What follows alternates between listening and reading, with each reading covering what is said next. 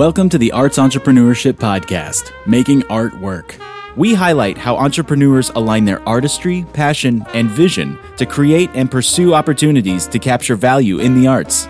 The views expressed by guests on the Arts Entrepreneurship Podcast are solely their own and do not necessarily represent the views of the podcast or its hosts. The appearance of a guest on the podcast, the venture they represent, or reference to any product or service does not imply an endorsement or recommendation by the podcast or its hosts. The content provided is for entertainment and informational purposes only and does not constitute business advice. Here are your hosts, Andy Heiss and Nick Petrella.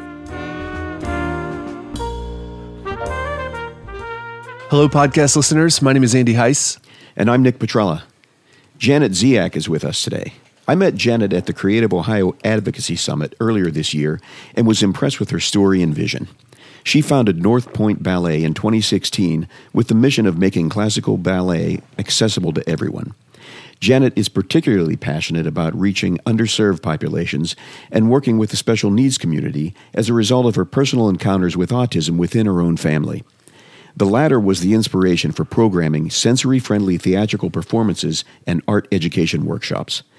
We'll make sure to link to the North Point Ballet website in the show notes so you can read all the great things Janet and her team are doing. Janet, thanks for being here today. Thank you for having me.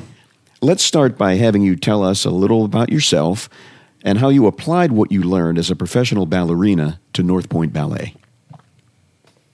Okay, well, I am originally from Northeast Ohio and probably had a very typical dance student experience, taking classes at the local dance studio, falling in love with it, and then I wanted to continue that dance journey, so I majored in dance and got a degree at Mercyhurst University in Erie, Pennsylvania. That's where I got my first professional dance gig with the Lake Erie Ballet. After graduating, I auditioned and accepted an offer for a St. Louis Ballet position where I spent most of my professional performing career. And then I moved back home to Northeast Ohio and I worked as a freelancer and a guest artist and a choreographer and started a family and made a life back here. That's great. And so when you moved back to Northeast Ohio and you were doing a lot of freelancing and then eventually starting North Point, did you think of yourself as an entrepreneur who's kind of running and starting a business, or did you just think of yourself more of as a dancer who's doing their thing, seeking out opportunities to dance? I definitely did not see myself as an entrepreneur, and truthfully still don't. I think that word is still like, wait a minute, that's not me. I'm not a business owner. I'm not an entrepreneur. I'm not a leader. I'm just a dancer. Despite the fact that I definitely do a lot of business things, arguably more business things than dance things these days. But I still see myself as a dancer, creating opportunities, as you said, and really just bringing people together because that's my life, that's what I know, and that's what I love. Yeah. Janet, why did you decide to form North Point as a nonprofit rather than a for-profit? Well, that is an interesting question with maybe a funny story attached to it, so I'll start from the beginning. Yeah. As I mentioned, when I moved back, I was a freelancer, and I kind of was connected with a bunch of really wonderful other freelancers. And after shows, we would go out and talk about, maybe someday pipe dream of starting our own company. And there was one of those occasions when we got a napkin out and started taking notes, and it was our, first official meeting of this fictitious ballet company that we were going to start someday. And line item number 2 was definitely not a nonprofit, because all of us had been working in nonprofits before. We knew the long hours, all the hoops you had to jump through, the low wages and long hours like that. When we were going to do it, we were going to do it right, and it wasn't going to be a nonprofit. Fast forward to the actual conception of the company, and which was not a nonprofit at the time. When we first started, we were just coming together to do our thing and do ballet. And There was a volunteer who worked backstage on a production, and this volunteer approached me and said, "Hey, I would love to donate. I love your mission. I love your product. I love your people. I really believe in this. I would love to donate.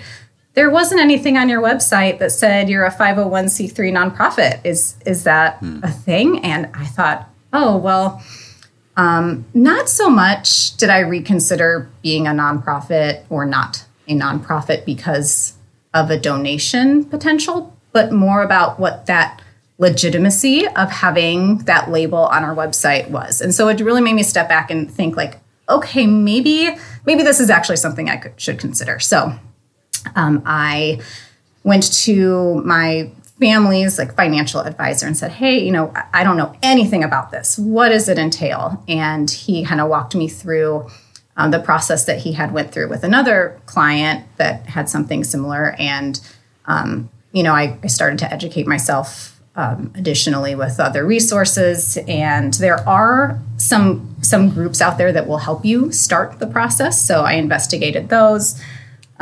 Just talk to other people that I knew in the industry and those that, were not nonprofit and what the differences were and where we best fit. And it seemed like we were at that moment, like ready to take that next step in our business and make it a nonprofit. Again, I think that stamp of legitimacy was maybe the inspiration, but just the business model of having that accountability, it's not, we aren't selling a product and I make all the rules,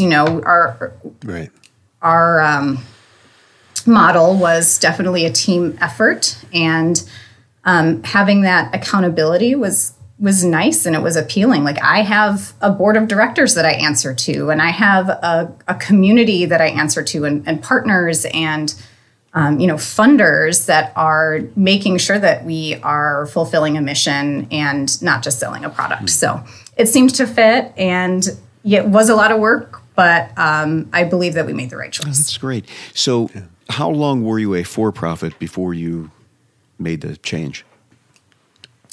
About 9 months. 9 months. Before I started the process. And then once you start the process is another 6 months, before all of the forms get approved. But then they backtrack. So then there's another, okay, I applied on this date. I got approved on this date. But then we technically were for profit from the time we applied. So again, this is just one small thing and a whole lot of things to be a nonprofit. Yeah. So having gone down the path of starting the nonprofit, is there advice you would give to someone who is thinking of starting down that path themselves? Sure. I think that a nonprofit is a lot like any other business. So as an artist, you have to realize that you're not going to be making art for a lot of it. It is, if you are starting a business or a nonprofit,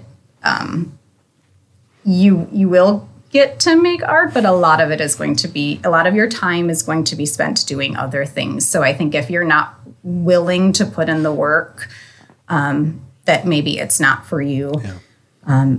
You have to have a very clear mission, because that is going to be drilled into you from everybody, from funders to the state to, is coming at you from all angles. So if you're not really clear in that, I think you could stumble down the wrong path. Mm-hmm. And then I think my biggest advice for anyone thinking about starting a nonprofit is that you really just have to have a lot of patience, because everything takes forever. The process of applying takes forever. Trying to get funding takes forever. Trying to get programs up and running takes forever. And all of these things if you're not in the mindset of, okay, take a step back. If you believe in it, it will come. And if you're wanting that fast action and immediate rewards, it's not the model for you. And meanwhile, you're also assembling a board and making sure everybody's on the same page and bringing them along through that entire journey of launching new programs and fundraising, et cetera. Absolutely. Actually, this brings up another anecdotal story. I had a meeting with an entrepreneur that I was connected with through the Cleveland Foundation. And we talked about having similar missions and asked her, like, why aren't you a nonprofit? And she said, like, oh, it takes too much time, too many people, too many voices. Like if you're going to get something done and you only have to go through one person, then you'll get it done faster. And it's true. Like you have to schedule a meeting, and getting 9 people together 4 times a year is a lot harder than it sounds. But again, it goes back to that accountability and knowing that you're doing everything right and what's in the best interest of the community instead of just what's in my best interest. Absolutely. Yeah. I like the fact that you actually, and I assume you to be, I take you literally that you did start your business on the back of a napkin. Oh, yes. We always hear that, but now I think you may be the first person actually interviewed who did that. That was the initial sketch of the Kaufman Center for Performing Arts was on the back of a napkin as well. Oh, I didn't know Here that. in Kansas City, yeah. Son of a gun. It's pretty cool. So starting a business, it's really a lot of work because there are many moving parts. Can you tell us what marketing vehicles you use to make the community aware of North Point Ballet? It really was a grassroots effort. I mean, talk about starting on the back of a napkin. Our first marketing plan included yard signs, and it still does. Like we still order yard signs for our shows and stick them in everybody's yard for, go to our website, call this number for tickets, yard signs, postcards. These are people you know, right? Yes, mostly members of the cast. Although don't put it past me. I might try that one day. And word of mouth. I think that the word of mouth comes with a lot more credibility than a paid for Google ad. Just because people can have that conversation and understand what the product is that they're getting.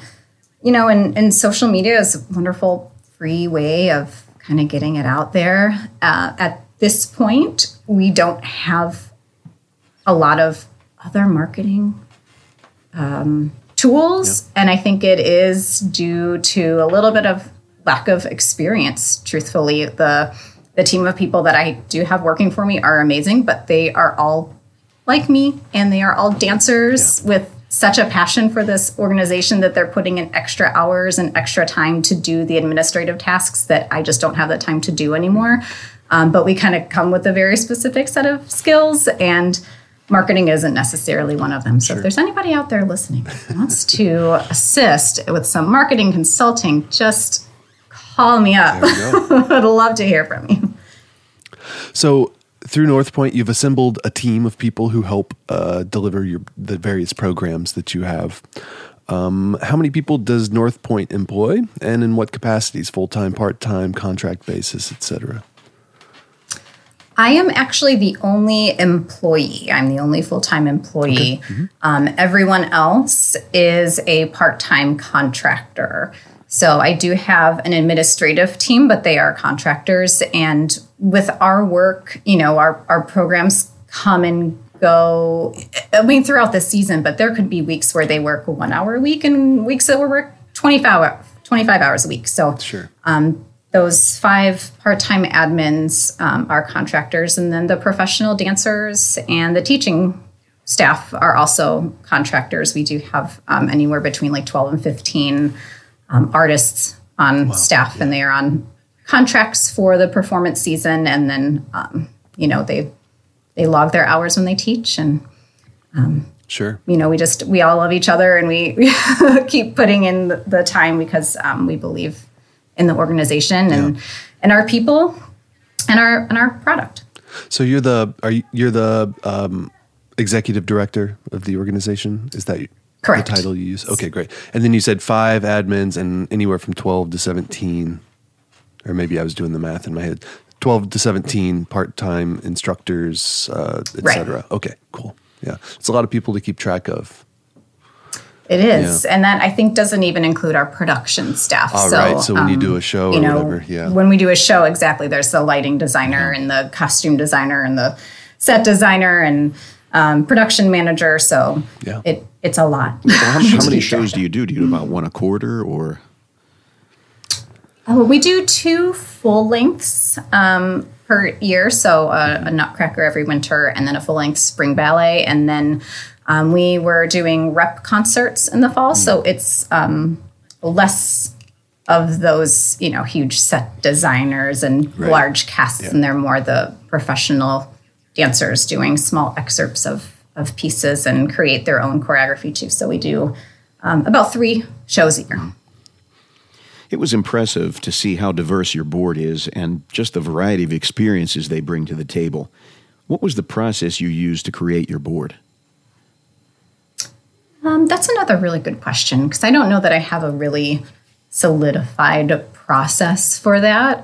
Again, going back to the days of the napkin meeting, I had talked to, I had been teaching dance forever, and made some great connections with some of my students' parents. And one in particular, who is now my board president, she's the executive director of Girl Scouts of Northeast Ohio. I think that she saw what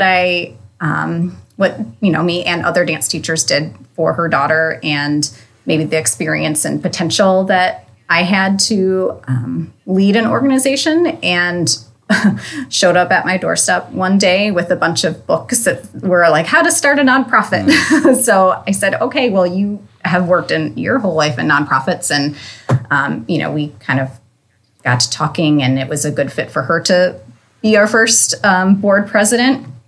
From there, we just considered people that had connections to the cast members and the staff members, that, already that team of people, like, okay, who understands us and who understands our mission and who can take it to the next level, who's not a dancer, right? Because all of our staff members are dancers. So who's not a dancer? And it started with parents and those close connected to us. In other ways, it might not be parents of students. But then from there, when we realized it's time to expand our board, and okay, now we need somebody with legal experience, and we need somebody in other communities that are not privileged and white, then we can kind of go outside the box. Yeah. Sure. So a lot of empathy and from the people that you know. Right.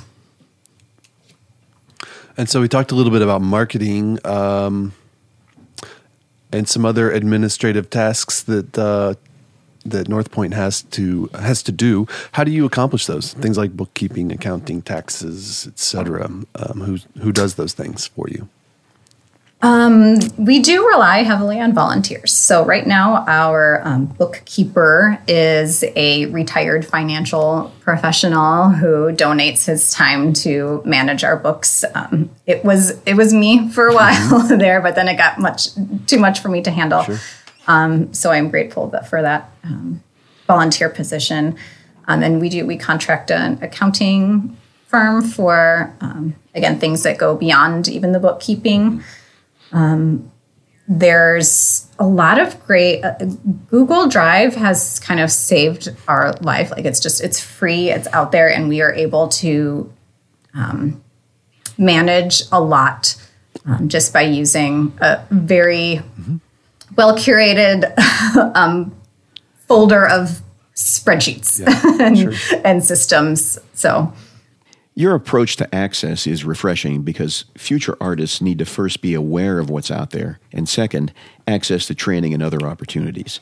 That said, underserved populations have to deal with some things that most don't, and one is flexible transportation. Does North Point Ballet do anything to accommodate access with transportation in mind? This is another really great question. I think that a lot of organizations that are similar to mine always run into this transportation hurdle. Yeah. We think, we have, I will happily give free tickets to anybody who wants to see our shows, or we will scholarship students who can't pay for it.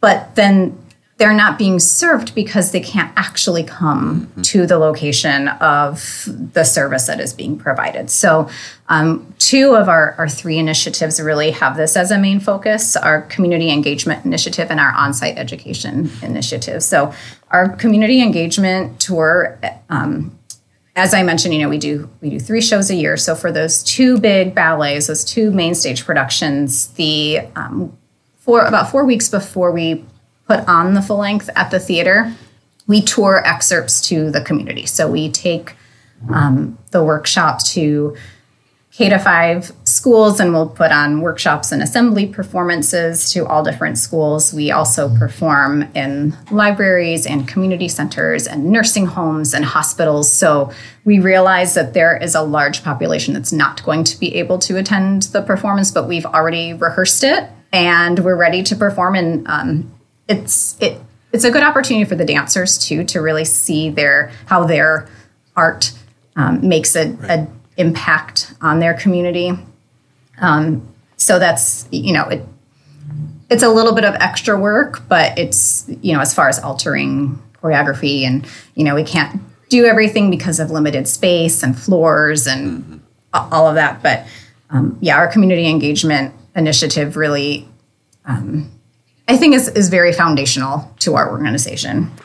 And then our on-site education program is relatively new as far as the other initiatives go. But when we were hoping to, change maybe the demographic of our cast so that everybody in our audience could really see themselves on stage, recognizing that our cast was largely white and privileged, and how are we going to change that? And scholarships aren't working, and, what can we do? Yeah. We ran into that transportation issue, and the solution that we came up with was to offer these on-site classes at community centers and after school and during school. So we have developed really great partnerships with the Julio de Burgos Cultural Arts Center in Cleveland, with the El Centro Social Services Organization in Lorain, and we offer after-school programs there, and then opportunities for the students in those programs to perform with the professional company alongside their other peers that are in the cast. And then we just recently started teaching in schools at the Douglas MacArthur Girls Leadership Academy in the Cleveland Metropolitan School District. And so we actually go into their music class and are part of their music class, and we're able to kind of offer like that intro to ballet that they might not have gotten otherwise. And then if they, have a talent or a passion for it, then they can continue. Yeah, this is fantastic. So you're really doing all you can to engage, and people really have to come up with an excuse not to do this. And we will link to these entities in the show notes if you can get those to us. How far, what's the radius that you use? Is it 10 miles, 20 miles? How far out do you go from your facility? Oh, I truthfully do not even know the answer to that question. Our facility is in Berea right now. We were based in North Ridgeville because that's where my house is, and we rented studio space from various local dance studios. Again, that was, as a startup, rent and utilities are huge costs, and there's just no way we could have been able to have a facility on our own. And, everybody works part-time, so it would be a waste of space, and there's tons of dance studios, and I have good relationships with a lot of them. So, we kind of were nomadic for a while and planted roots only a year ago, only last September, in Berea. So as far as a radius, I couldn't even tell you. Both Lorain and Cuyahoga counties, we have served probably all over both counties. So really, you're just limited by distance. Yeah. Just have one more follow-up question. Have you been able to quantify the impact on enrollment or even engagement when you implemented that on-site initiative? Was it noticeable? No, I haven't. Sadly, this happened, like we kind of got those programs running right before COVID hit. So the enrollment has gone all over the place. So, it was start out strong, and then with all of the things that we had to swap and go virtual and then offer it at this location, but not this location. I will say that it has picked back up. I was nervous. We're like, oh man, people lost interest, and, we lost momentum. But, I think through COVID and the Zoom phenomenon, we realized that there are some things that are great on Zoom and some things that are not. And dance is definitely one of those things that you need space, you need people. It is a very social art form. And so I'm encouraged that the numbers are going up, but good. Sadly cannot quantify them for you at this moment. I'm sorry. No, that's okay. Thanks for listening. If you like this podcast, please subscribe. Visit artsentrepreneurshippodcast.com to learn more about our guest and how you can help support artists, the arts, and this podcast.